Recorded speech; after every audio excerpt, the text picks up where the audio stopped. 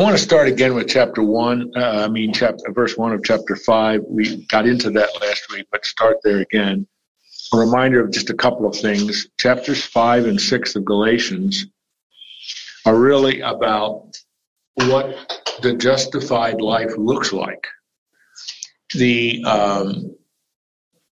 Judaizers had, now I'm putting words in their mouth, but this certainly was part of their argument. The Judaizers would say, for a more complete salvation, justification, you need to keep the law. And then they would say, for a more complete and fulfilled sanctification, you need the law. Because, now, this is a very important point, the law was necessary to check sin. The law was necessary to check sin because they said if you don't have the law, this was their argument, if you don't have the law, then you do not know how to follow God. In other words, adding to the theme, to have a more fulfilled and rigorous sanctification, you need the law. And Paul rejects that. Paul will argue that justification by faith leads to sanctification by faith, where your trust and walk with the Lord and the Holy Spirit enables you to live the life that God's calling you to live as you are transformed into the image of His Son. And that's why in this chapter, you'll see it right away in verse 5, he's going to bring up the Holy Spirit. And just a reminder, the Holy Spirit, the third person of the Trinity, who is the sign of the new covenant. The Holy Spirit is the energizing power and center of the new covenant. And so Paul is going to make much of this. I think he absolutely destroys the argument that the Judaizers must have been making. So this emphasis on the practical applications of justification by faith is powerful. And the only corresponding passage to this would be like Romans 8 or Ephesians chapters 5 and 6 as well. So as we started this last week, let me repeat this again. For freedom, I'm in verse 1 of chapter 5, for freedom Christ has set us free. Stand firm therefore. Do not submit again to the yoke of slavery. Let's work our way backward. When he speaks of the yoke of slavery, what would he mean by that? The yoke of slavery to what? I mean, to speak of slavery means you're in bondage to something. Something or someone has you in bondage. You're not really free. Now, in the ancient world, slavery was very much a part of the ancient world. He's not talking about menial servant slavery that was part of the Roman Empire. He's talking about slavery to the law, bondage to the law, bondage to man-made systems that tell you must earn and perform for God to find you acceptable. And of course, Paul is just adamant that has nothing to do with the gospel. So the yoke of slavery would be the slavery to the law, man-made legalistic systems that order you, command you to perform or God won't accept you. Don't submit to that. And the word submit, it's a verb there, but you can make it a noun. Submission is coming under its authority, where you are submitting to its authority. Don't let that happen. Stand firm in what? Your liberty, your freedom. Every day in my inbox in the morning, I get a little thing from Swindoll. And right now, in those little inboxes, little excerpts from his marvelous book, The Grace Awakening. And if you have never read that book, I really encourage you to read it. It is the best book that I have ever come across that really speaks to quite powerfully and practically the doctrine of grace and helps us to stay away from any kind of legalistic system. And Swindoll, this passage that I just read, verse 1, is one of Swindoll's favorite verses. He keeps repeating it over and over and over again. Stand fast in your liberty. Stand firm in your liberty. You are free in Christ. And this morning, it was really interesting. This morning, he speaks of them as grace killers. What are the things in our life that are the grace killers? that kill the power of grace in our lives. And among other things, he says, when someone says something to you, it could be a pastor, it could be a friend, it could be a teacher or whatever, but someone in effect is saying to you, you must do this in order to walk closely to the Lord. You must do this in order to have an intimate fellowship with God. And it doesn't have anything to do with the scriptures. They're not quoting a Bible verse. They're saying, if you really want to walk closely with Jesus, you should never go to a movie. I grew up in that culture. If you want to walk closely with Jesus, if you have playing cards in your house, get rid of those playing cards.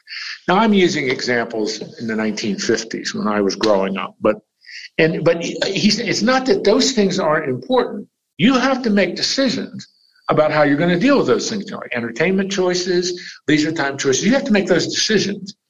But for me to say to you, Bill, if you have playing cards in your house, I want you to go home right now and destroy them all. That's God's will for your life. Where's that in the Bible? Is that God speaking or is that Jim Ekman speaking? Am I binding you to Jim Ekman's commands or God's commands? And so what Swindoll says is we have to be very careful that we separate the clarity of what God's word is declaring and the need for you and me to have wisdom in the choices we make in these non-moral areas of life. And when I say non-moral, what I mean and what Swindoll means by that is the things to which God has not specifically spoken. Now, that doesn't mean we don't carefully consider all of those areas. Entertainment choices today are extremely important. But it's really hard to find anything in the Bible that says anything about a smartphone or a DVD player. It doesn't talk about those things, but it has a lot of principles and wisdom. Be very careful. But don't let me bind your conscience on those things. You make up the decisions. So I'm using this as an example. So that's what he's talking about. Jesus has set us free from bondage to the law. He has set us free from, I'm trying to drive this home in a variety of different ways. Jesus has set us free from a performance-based religion to be acceptable to the Lord. Because if Jesus truly paid it all, whose death, burial, resurrection, and his ascension, and the coming of the Holy Spirit, all the work is done. From here on out, we walk with the Lord in grace by faith as we develop those patterns and strategies for living for him in these non-moral areas of life. And so and Swindoll is so right. That's why I love that book. It is so freeing to approach life with a perspective of grace, not legalism. Because you always have, I grew up with that and I rebelled against that for a while. I didn't want anything to do with it. You always say, I haven't done enough. I haven't been good enough. And as a little boy, that's how I thought. I haven't been good enough. I was a typical boy. And yet grace is telling you it isn't about you doing good enough. Jesus is doing now, respond to him in loving obedience. You walk with him in love and intimacy, not because he had a sword of Damocles hanging over your head, he's going to smack you. There's a difference there in how the mindset you have in your walk with the Lord. So, this is all that Paul is talking about. Now, of course, the context of when he wrote this in AD 49, the context of the Judaizers who were trying to put the yoke of legalistic slavery on the early church, the early Christians. He just dump it on. So Paul decides to choose an example. And we got into this last week. We didn't get it finished at all. And the example he chooses is, of course, circumcision. Look, Paul says, I say to you that if you accept circumcision, okay, now remember, that's the sign of the Abrahamic covenant. He is saying, he's speaking to Gentiles. He's speaking to Greco-Roman people in Galatia. These Judaizers come in. Okay, you Greco-Roman people. The first thing we want to talk to you about, have you circumcised your boys? are you circumcised? You know, a 65-year-old person in Galatia, one of the towns of Galatia, who is a Gentile, they've not been circumcised. Typically in the Greco-Roman world, the Greco-Roman did not circumcise. Egypt did, the Philistines did, but typically Greco-Roman people. So, I mean, the first thing the Jew go, Ed, are you circumcised? No, you've got to be circumcised. If you're not circumcised, you cannot be saved, use our language, and you can never be sanctified. So the first step on your walk with God is you got to be circumcised. What? I mean, that's how they were responding. But Paul is saying, okay, Christ will be of no advantage to you. Because remember what he's saying, what Paul is saying is he's answering these Judaizers who are saying, you want a more complete salvation? Okay, you've accepted this stuff about Jesus that Paul's been teaching. But he's leaving stuff out. His gospel is too liberal. That is maybe the best way to put it in 2023. It's too free, and it's going to lead, if I use the word licentious, do you know what I mean by that? It's going to lead to licentious living, where you do whatever you want. Or another big theological term, it's going to lead to the kind of Christianity, the kind of religion that the law has absolutely nothing to do. You just do whatever you want, you're okay. No. You start your walk with God by being circumcised. And Paul says, if that's true, then Jesus isn't really of any advantage to you. Jesus didn't talk about that. And what Paul is beginning to do, now this is really important for the language he's going to use, he is comparing two systems of salvation, of justification and sanctification. The system of by grace through faith and the system of by faith plus the law. He's talking about two systems here. He's comparing and contrasting the two. He's not talking about two people, one saved, the other not saved. That's not what he's talking about. Do you understand the difference? You understand what I mean? He's not talking about, Joe, you're saved because you are keeping the law. Fred, you're not because you're not keeping the law. That's not what he's talking about. He's not talking about two individuals. He's talking about two systems. The system that Paul's teaching, by grace through faith plus nothing, and what the Judaizers are teaching, this faith stuff of Paul plus the law, and you've got to keep it. And so Paul says, okay, let's talk about circumcision, which is so important to these guys. If you believe that circumcision is necessary for salvation, then Christ is of no value to you. You are in effect saying that Jesus is not necessary for salvation. If you keep everything perfectly, you can be saved. I'm using language we use today. And Paul, okay, I'm getting warm, so rather than suffer for Jesus, I'm going to take my jacket off. That was a terrible thing to say, but yeah. Verse 3, I testify again to every man who accepts circumcision that he is obligated to keep the whole law. So he's made two comments. If you really believe that circumcision is necessary for more complete salvation, more complete sanctification, then Christ is really not much of an advantage to you. You're still having to work for this. It's all up to you. And secondly, if you really believe this, if you really believe what the Judaizers are teaching, or more specifically, if the Judaizers will believe this, you've got to understand the nature of the law. It's an organic whole. You can't pick and choose. If you become obligated to keeping the law via circumcision, then you must keep the whole law. That's what he means. The ESV is translated to keep the whole law. This is an integrated, unified system. In James, when we study the Epistle of James in a little bit, we will see exactly the same point. He makes precisely that point. You cannot pick and choose. If you are going to choose to follow a procedure that you must keep the law to have more complete salvation, more complete sanctification, you got to keep the whole thing. And that's part of what the Old Testament argues.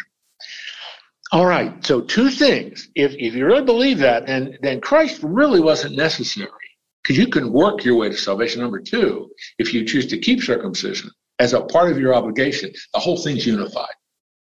You cannot pick and choose. So, verse 4, if this is what you mean, then you are severed from Christ.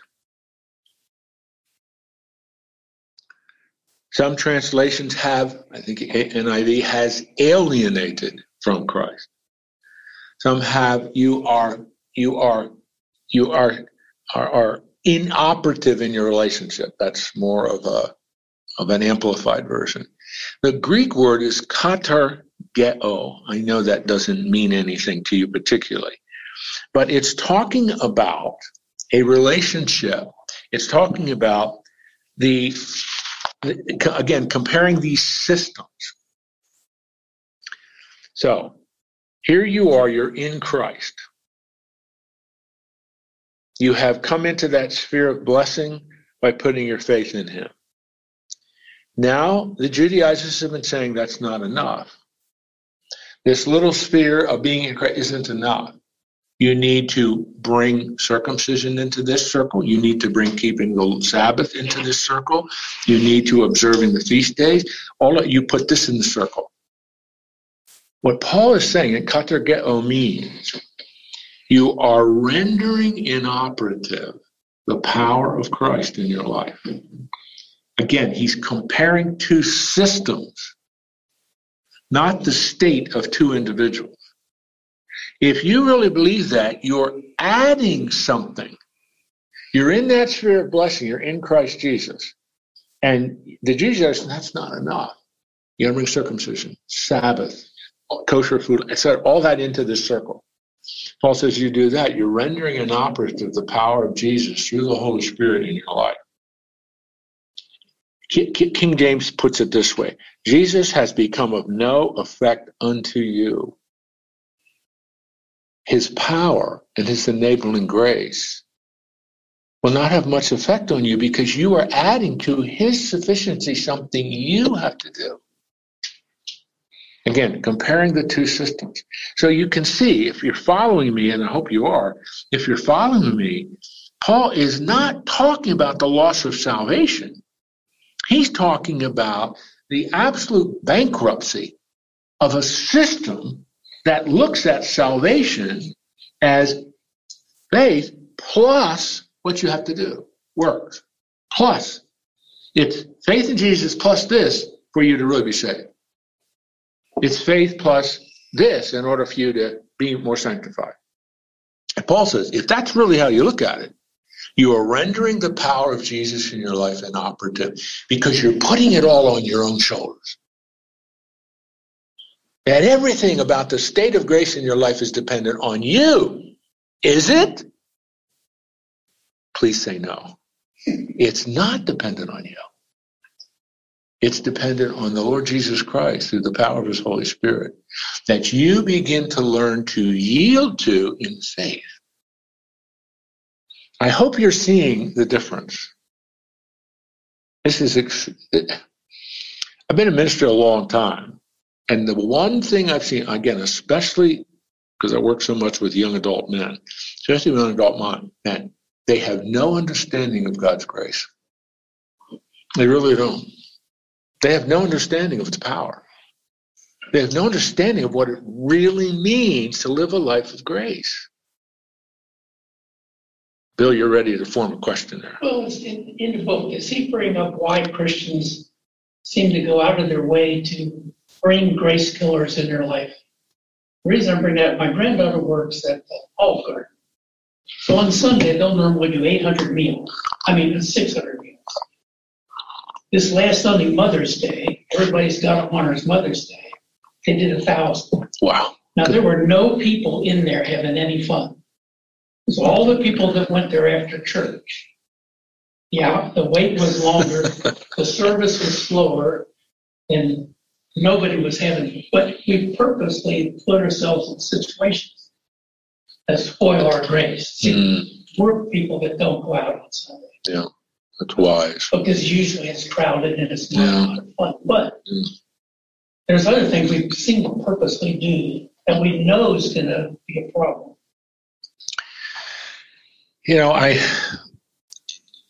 There is a complex theological answer to your question.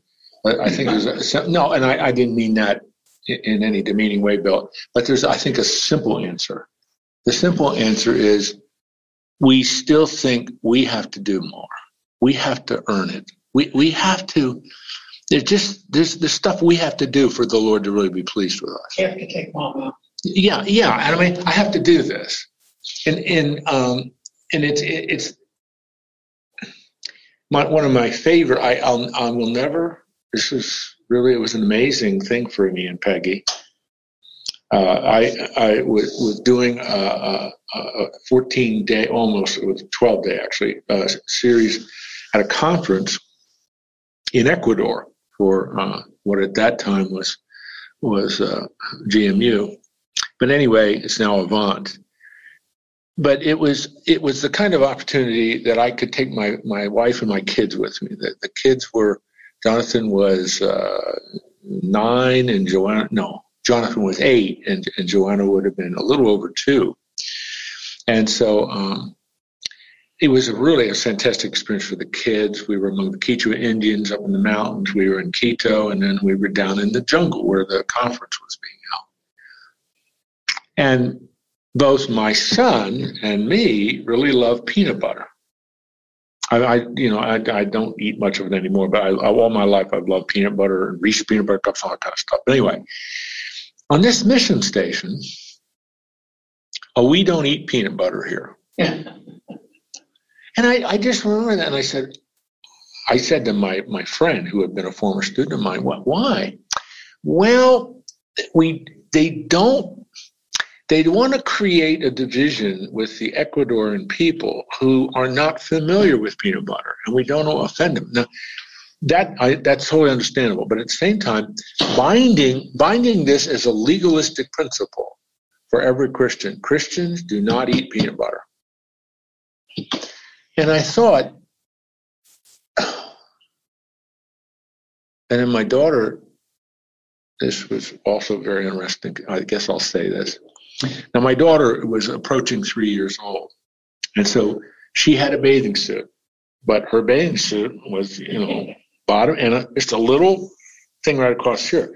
And 3 of the missionaries came up and said to Peggy how offended they were that our daughter was wearing a bathing suit.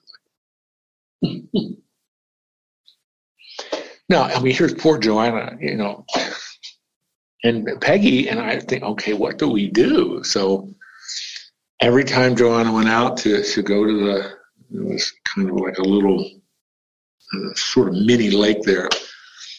It wrapped her in a towel, and the towel got soaked because we didn't want to offend. But that kind of thing is, instead of enjoying the freedom of a nearly 3-year-old being able to wear a bathing suit in an extremely hot, humid climate, we felt guilty, we felt restrained, and thought, okay, we will do that because we are their guests.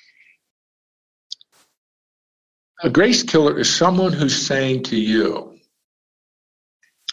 I know better than you how you should live your life.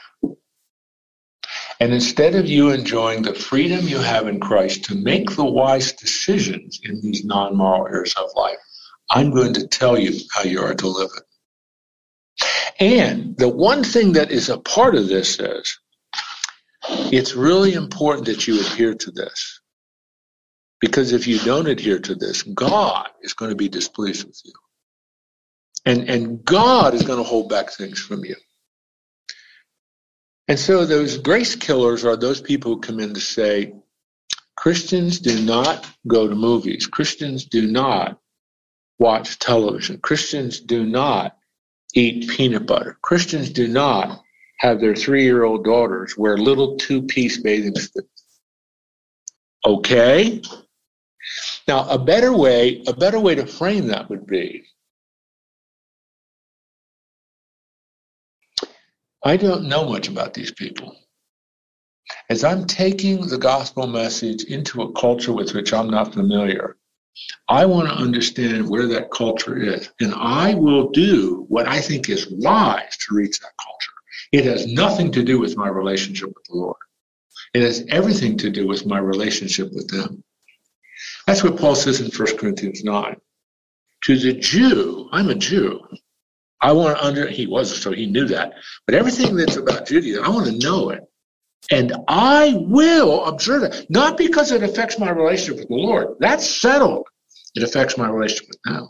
To the Greek, I'm a Greek.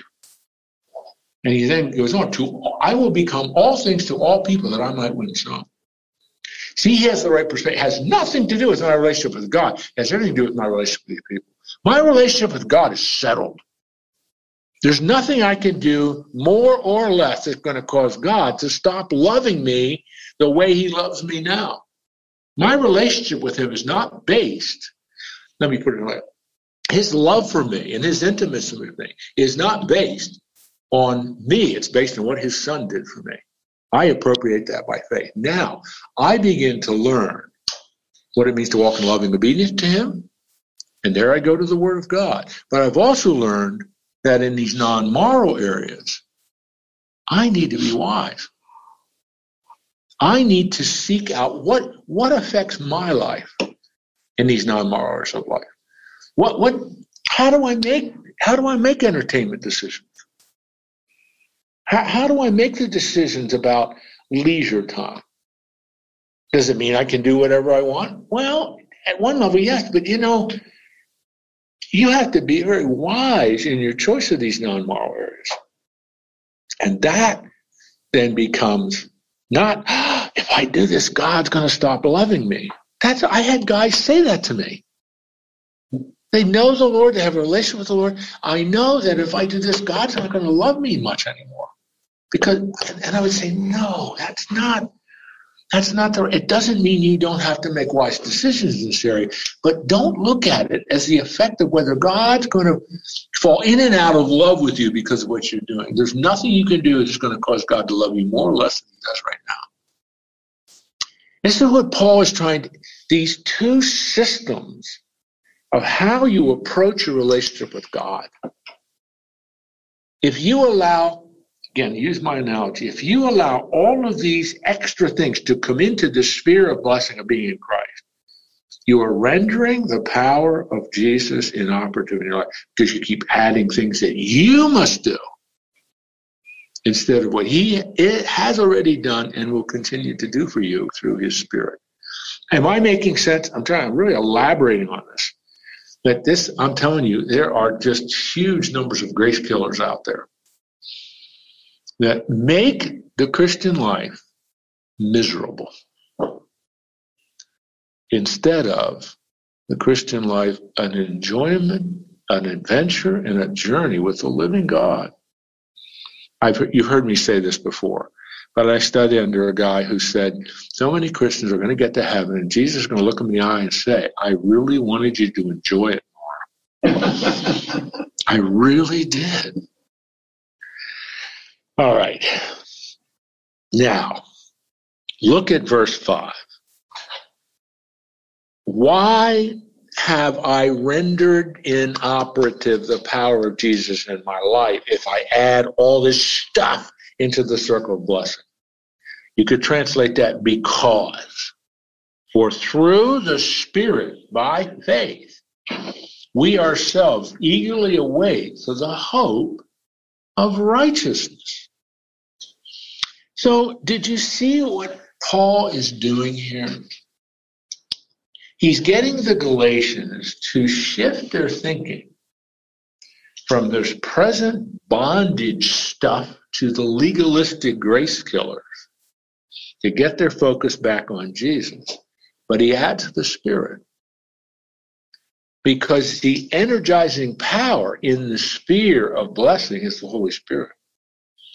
Because through the Spirit, by faith, you're future-oriented. We eagerly await.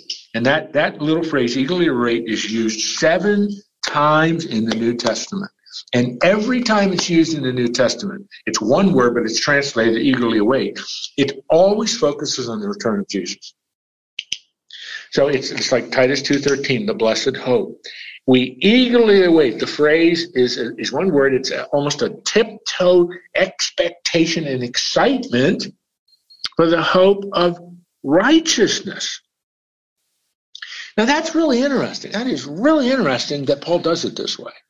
So he says, first of all, by means of the Spirit, by faith, by our faith in the Lord, but by the Spirit, we ourselves eagerly await. Tiptoe expectation. We're so excited for the hope of righteousness. He said, wait a minute. I thought I was righteous. That's what justification is. I've been declared righteous. And sanctification is the process where it's being conformed into the image of Jesus. He's talking about glorification. The hope of the last stage of righteousness. The final stage of salvation. What's that?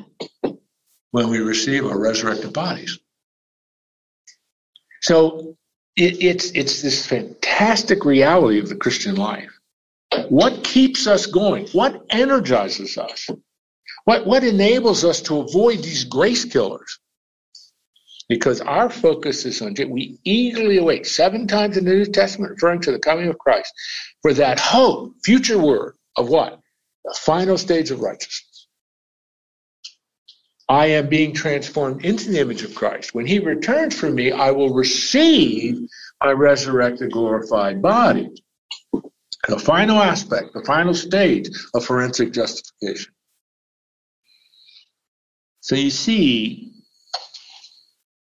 because we're in that circle of blessing, and we're not allowing all this junk to come into that circle that we're adding, we must do this, we must do this. No. Our energizing center is through the power of the Holy Spirit, because we put our faith in Christ. We're future-oriented people. We're focusing on that hope of the final stage of forensic justification, the glorification of our bodies when we receive the resurrected body. That's what neutralizes the grace killers. Your hope in Jesus. You're in that sphere of blessing. Part of that sphere of blessing is hope of the promise that Jesus made to us that we're going to receive the resurrected, glorified body.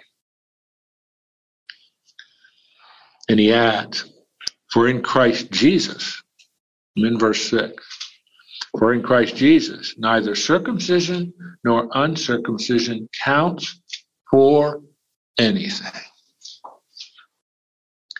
Now remember, Paul's a Jew.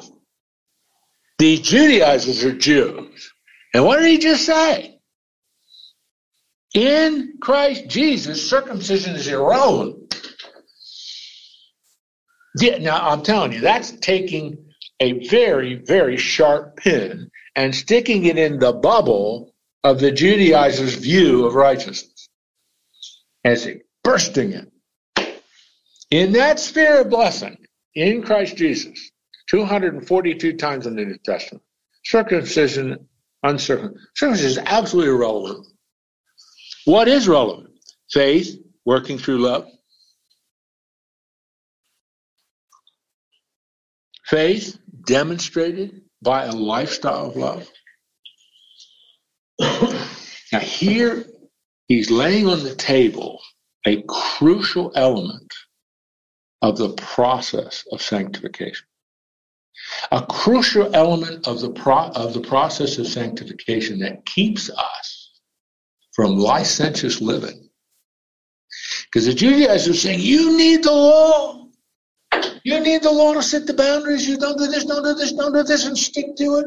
Even in the normal areas of life, let me tell you how to live your life. Let me tell you what to do. Paul says, the lifestyle of love is the boundary God sets because he empowers us to love as Jesus loved us.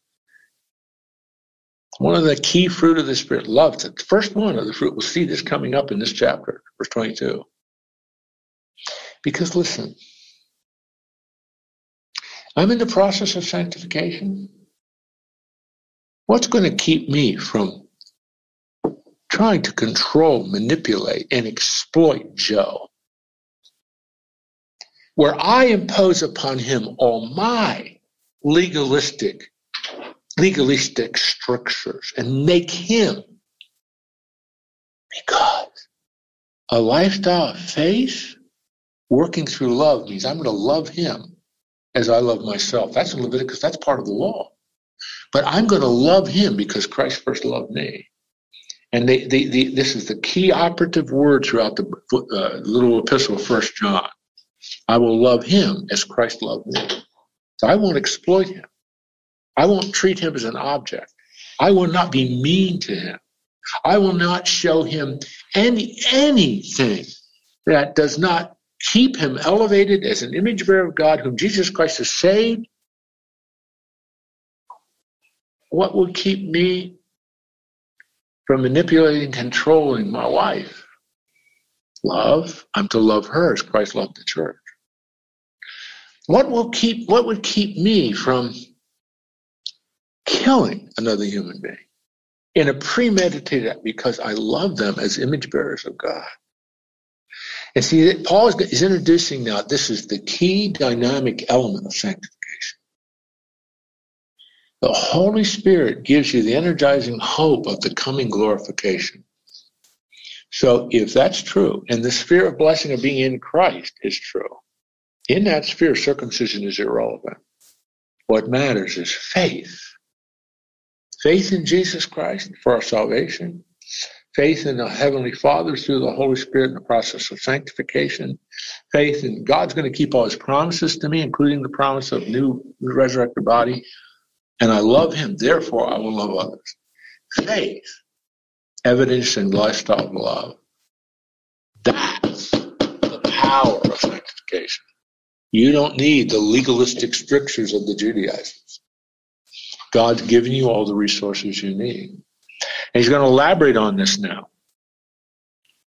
in the next section, 13 and following. All right? Everybody online okay? I'm trying to process all this silence, but I'm thinking. So we've gone beyond the you've got to be this good to get into heaven, the little bar. Yeah. Yeah, good. All right. Now, verse 7. Now he's back. He's come down from these powerful, elevating principles that Jesus taught and that Paul taught. And look around, now he's back. You were running well. You as plural, you Galatians, were running well. Who hindered you from obeying the truth? Does Paul mean you were running well? I mean, he's using a metaphor of a race. That's obvious, but what does he mean you were running well? What do you mean by that? We're going along pretty smooth. Yeah, you guys were doing so well. The process of sanctification was obvious in your life. You put your faith in Christ. You've been justified. You're running well.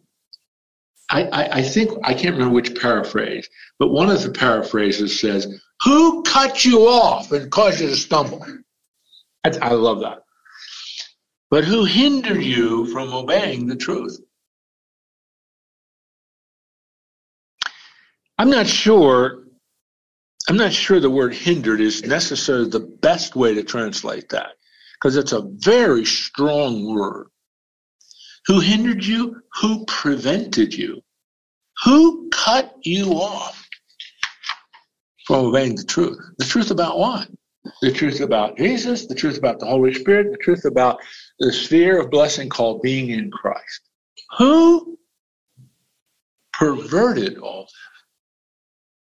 That's causing you to stumble in the race, but cut you off from obeying the truth about Jesus, about the Spirit, all the things I've just quickly summarized.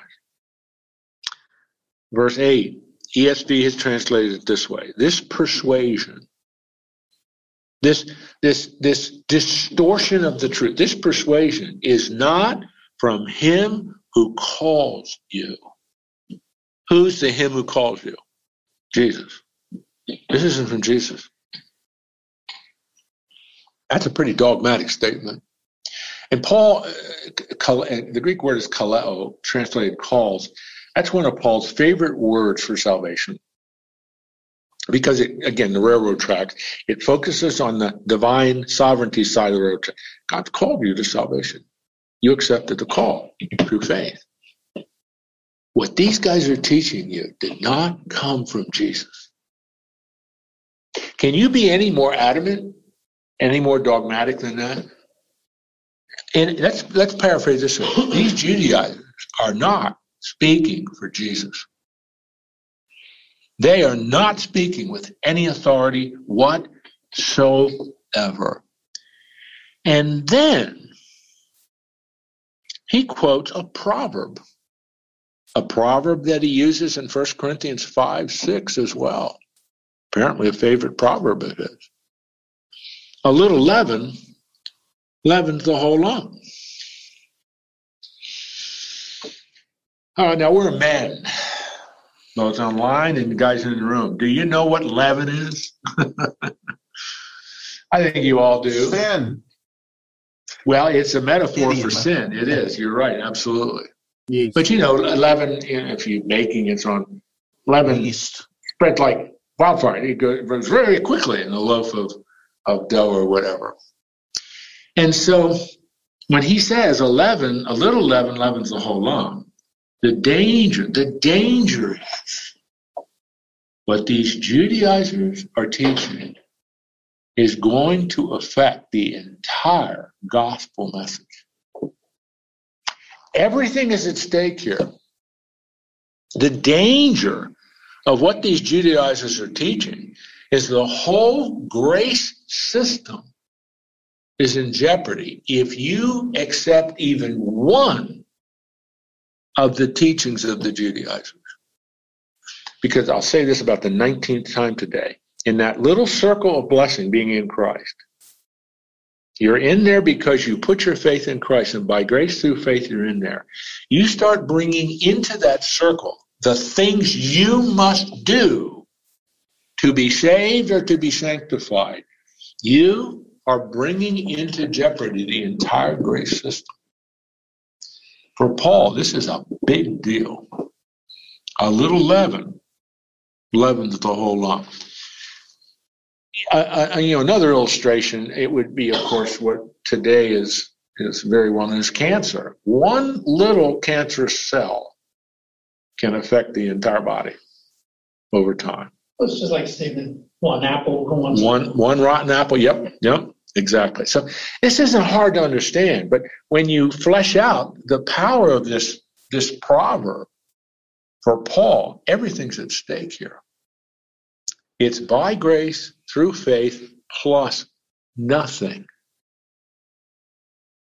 That's the gospel. So Paul then writes, he's been dinging them pretty hard here. Now something positive. Verse 10, I have confidence in the Lord that you will take no other view than mine. Now that's not self-elevating. That's not pride. He's just saying, I have confidence in you guys that you will understand what I'm saying. And the view that I'm presenting, which comes from Jesus, that you agree. And the one who is troubling you will bear the penalty, whoever he is. Now, because he uses the word, the term the one, in this definite article, the one, he apparently has in mind an individual. The problem is we don't know who this is. We have no idea who he's talking about. So we'll just add the term I've been using so far in our study of this book, the Judaizer, the leader of the Judaizers in these little Galatian towns. The one who is troubling you will bear the penalty. Whoever he may be, he is accountable. And when he says bear the penalty, to whom is this Judaizer leader accountable? Lord. It's almost like Paul saying, I have confidence that you're going to see this correctly because the Lord's going to take care of this one. This one's accountable. He's answerable to God. But if I, brothers, still preach circumcision, why am I being persecuted? In that case, the offense of the cross has been removed. I wish those who unsettle you would emasculate themselves. Let's work our way back. Now, I'm fairly certain you all know what emasculate means. If you don't, I'll use another word, castrate. That's really what he's saying. I wish these Judaizers would castrate themselves. Man, that's a terrible thing to say. Why would he say it that way? Take away their power. Take away their power. Take away their influence. And the figure of speech, which is hyperbole, exact language of exaggeration, because they're preaching circumcision, he says, well, I just wish they'd go all the way. I mean, honestly, that's what he's doing. The word picture he's painting. And you say, well, that's not very nice. But remember, a little leaven leavens the whole lump. For Paul, the apostle to the Gentiles, the gospel is at stake here. And Paul says, he uses that phrase, Jesus used that phrase, Paul uses it in his letters to the First Corinthians, to the Corinthians in 1 Corinthians. The offense of the cross would be removed if you add to the cross human effort. You understand? That's what Paul said, the offense of the cross would be removed because you're adding to the cross human effort. And Paul says you can't do that because that old hymn of the church, Jesus paid it all to him I owe. I don't need to do anything for my salvation except put my faith in the one who did it all for me. Because, and this is so central to the grace by faith, grace through faith gospel. If you add human effort into it, you have made the cross technically unnecessary, or at least you've reduced the power of the cross. And the Bible does not allow you to do that. So Paul is being absolutely categorical here. He's drawing the line in the sand, and he's insisting that the Galatians see it this way. He is not calling for compromise with the Judaizers. He's not calling for accommodation to the Judaizers. He's using absolute language here. This is not something you compromise on. It is either the Judaizers or it's Jesus. Which one are you going to choose? In effect. So it's strong language, but when he started the book, it's way back in chapter 1, these guys are representing a heteron, another gospel, total gospel of another kind. That has nothing to do with the gospel of Jesus. And he's again drawing the line in the sand, insisting that the Galatians see it this way. And I believe he's very, very powerful in doing this. Paul is really, he's really speaking of these Judaizers as heretics, as proponents of false doctrine. And you don't tolerate that in your churches. All right. And it took us a long time to work through these 12 verses, but any questions? Everybody with me on this? It just Okay. really points out the reason that God unilaterally made the covenant, the Abrahamic covenant. Mm-hmm. Yeah, absolutely. It's dependent on him. Totally dependent on him. Absolutely. All right. I got about 5 minutes. I think we can do 13, 14, and 15.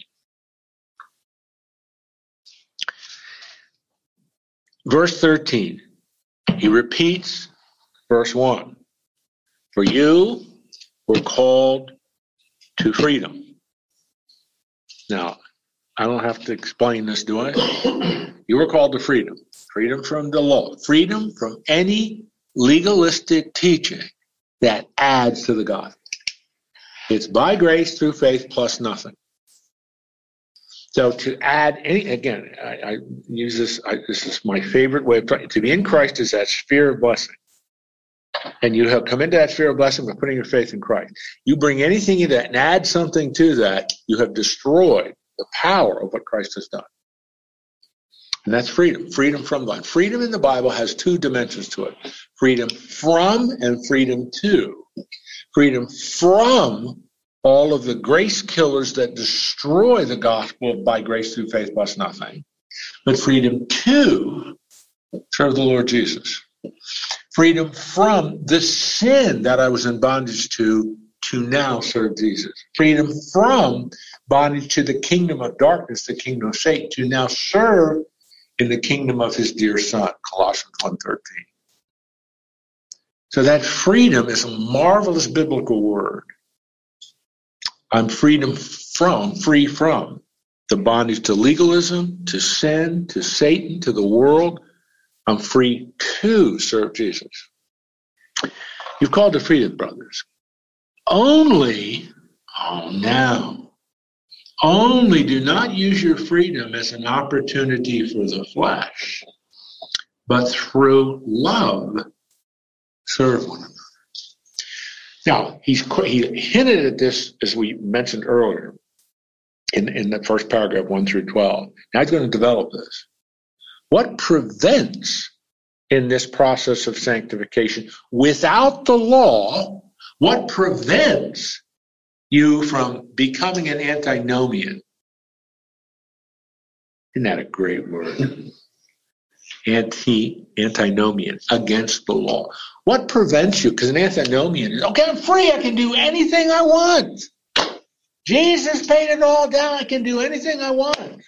There were people in the first century who taught that. The Judaizers were saying, you need the law to prevent antinomianism from resulting. You need the law to prevent licentious living from. Paul says, now look, in your freedom in Christ, notice what he says. Do not let this be an opportunity for the flesh. That's one of our three enemies. The world, Satan, and the flesh. I'm going to talk more about that because in the next paragraph he really develops the idea of the flesh. But the flesh is that selfish, self-centered capacity to still sin and do what I want to do. And see, the Judaizers were saying, this is the way you are. You're naturally evil. If you don't have the law, how are you going to have the boundaries of life? Paul says, no, you're missing the whole point. The freedom of Christ doesn't set you free to do whatever you want. Freedom in Christ sets you free to serve and love one another. Because what does he say? For the whole law is fulfilled in one word. You shall love your neighbor as yourself. And he quotes exactly the same thing Jesus quoted in Matthew 22, verse 39, Luke 10, verses 25. He's quoting Leviticus 19:18. When Jesus Christ was asked the question, what's the greatest commandment? The Pharisees tried to trap him into a debate that was going on. Jesus thought it's very simple. Love the Lord your God with your heart, soul, mind, and strength, and love your neighbors yourself. Two quotes from the Old Testament. Paul's quoting the same thing Jesus quoted. The whole law is fulfilled. Key word, fulfilled. In one word, love. You shall love your neighbor as yourself. That's the safeguard. That's the power. That is the energizing center of sanctification, which keeps you from licentious living, as I used that illustration with Joe a little bit ago. Because I now see people the way God sees people. And I will exercise love toward them instead of exploiting, taking advantage of, manipulating, controlling, etc., other human beings. But Paul says, but If you bite and devour one another, watch out that you are not consumed by one another. He's probably, in verse 15, he's probably commenting on what has been happening since the Judaizers have started their round of teaching in these various towns in Galatia. Because the teachings of the Judaizers divided the church. The teachings of the Judaizers were splitting the churches. And those words, biting and devouring, can lead to consuming, can lead to, that's a word of destruction. So Paul is going to develop this now quite extensively in the rest of the section of the book, this section of the book. But what is it that neutralizes the threat of licentious, abandoned living? Love one another. It's exactly the same thing Jesus said. It's the main thing precisely John says in the epistle, 1 John chapter 4. I like to think of love, loving one another, loving your neighbor as yourself. I see that person the way God sees that person.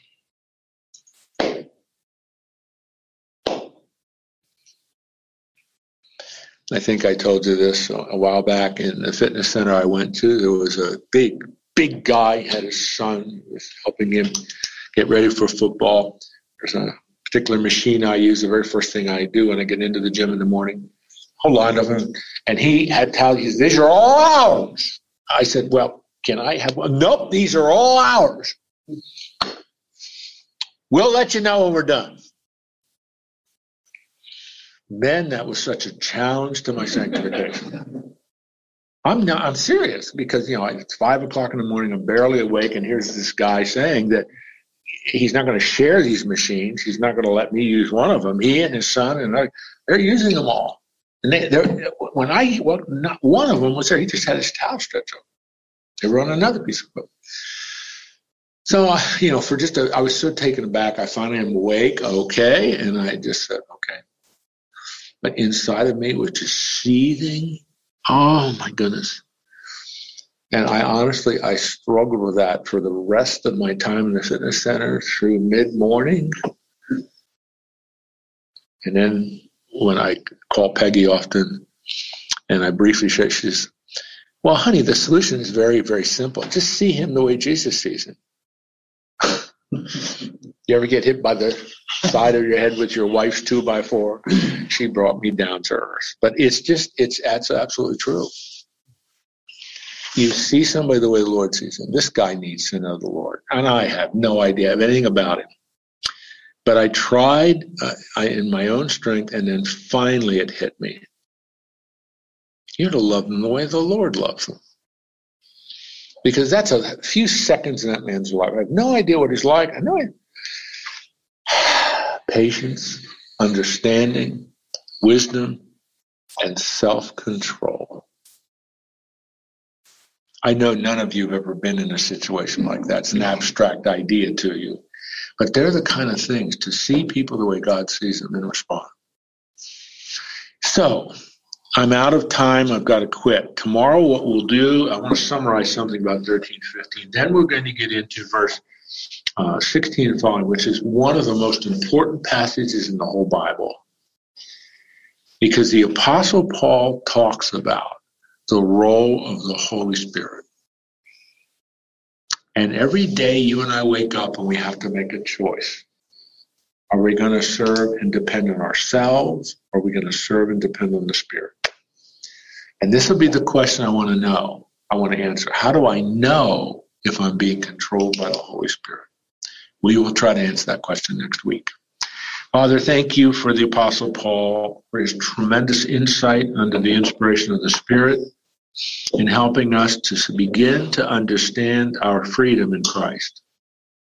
Begin to understand that in these non-moral areas of life, we have great freedom. We want to stay away from grace killers, but at the same time, we want to develop wisdom and understanding and discernment in how to make these wise choices. Not because it causes you to love us more or less. There's nothing we can do which will affect that. we're beginning to learn what it means to be in Christ Jesus, but also to bring nothing into that sphere of blessing. Add no human effort, no human standards into that. Our walk with you is a walk of faith. Our life with you is a life of faith. And one of the key elements that keeps us from licentious, abandoned living is love.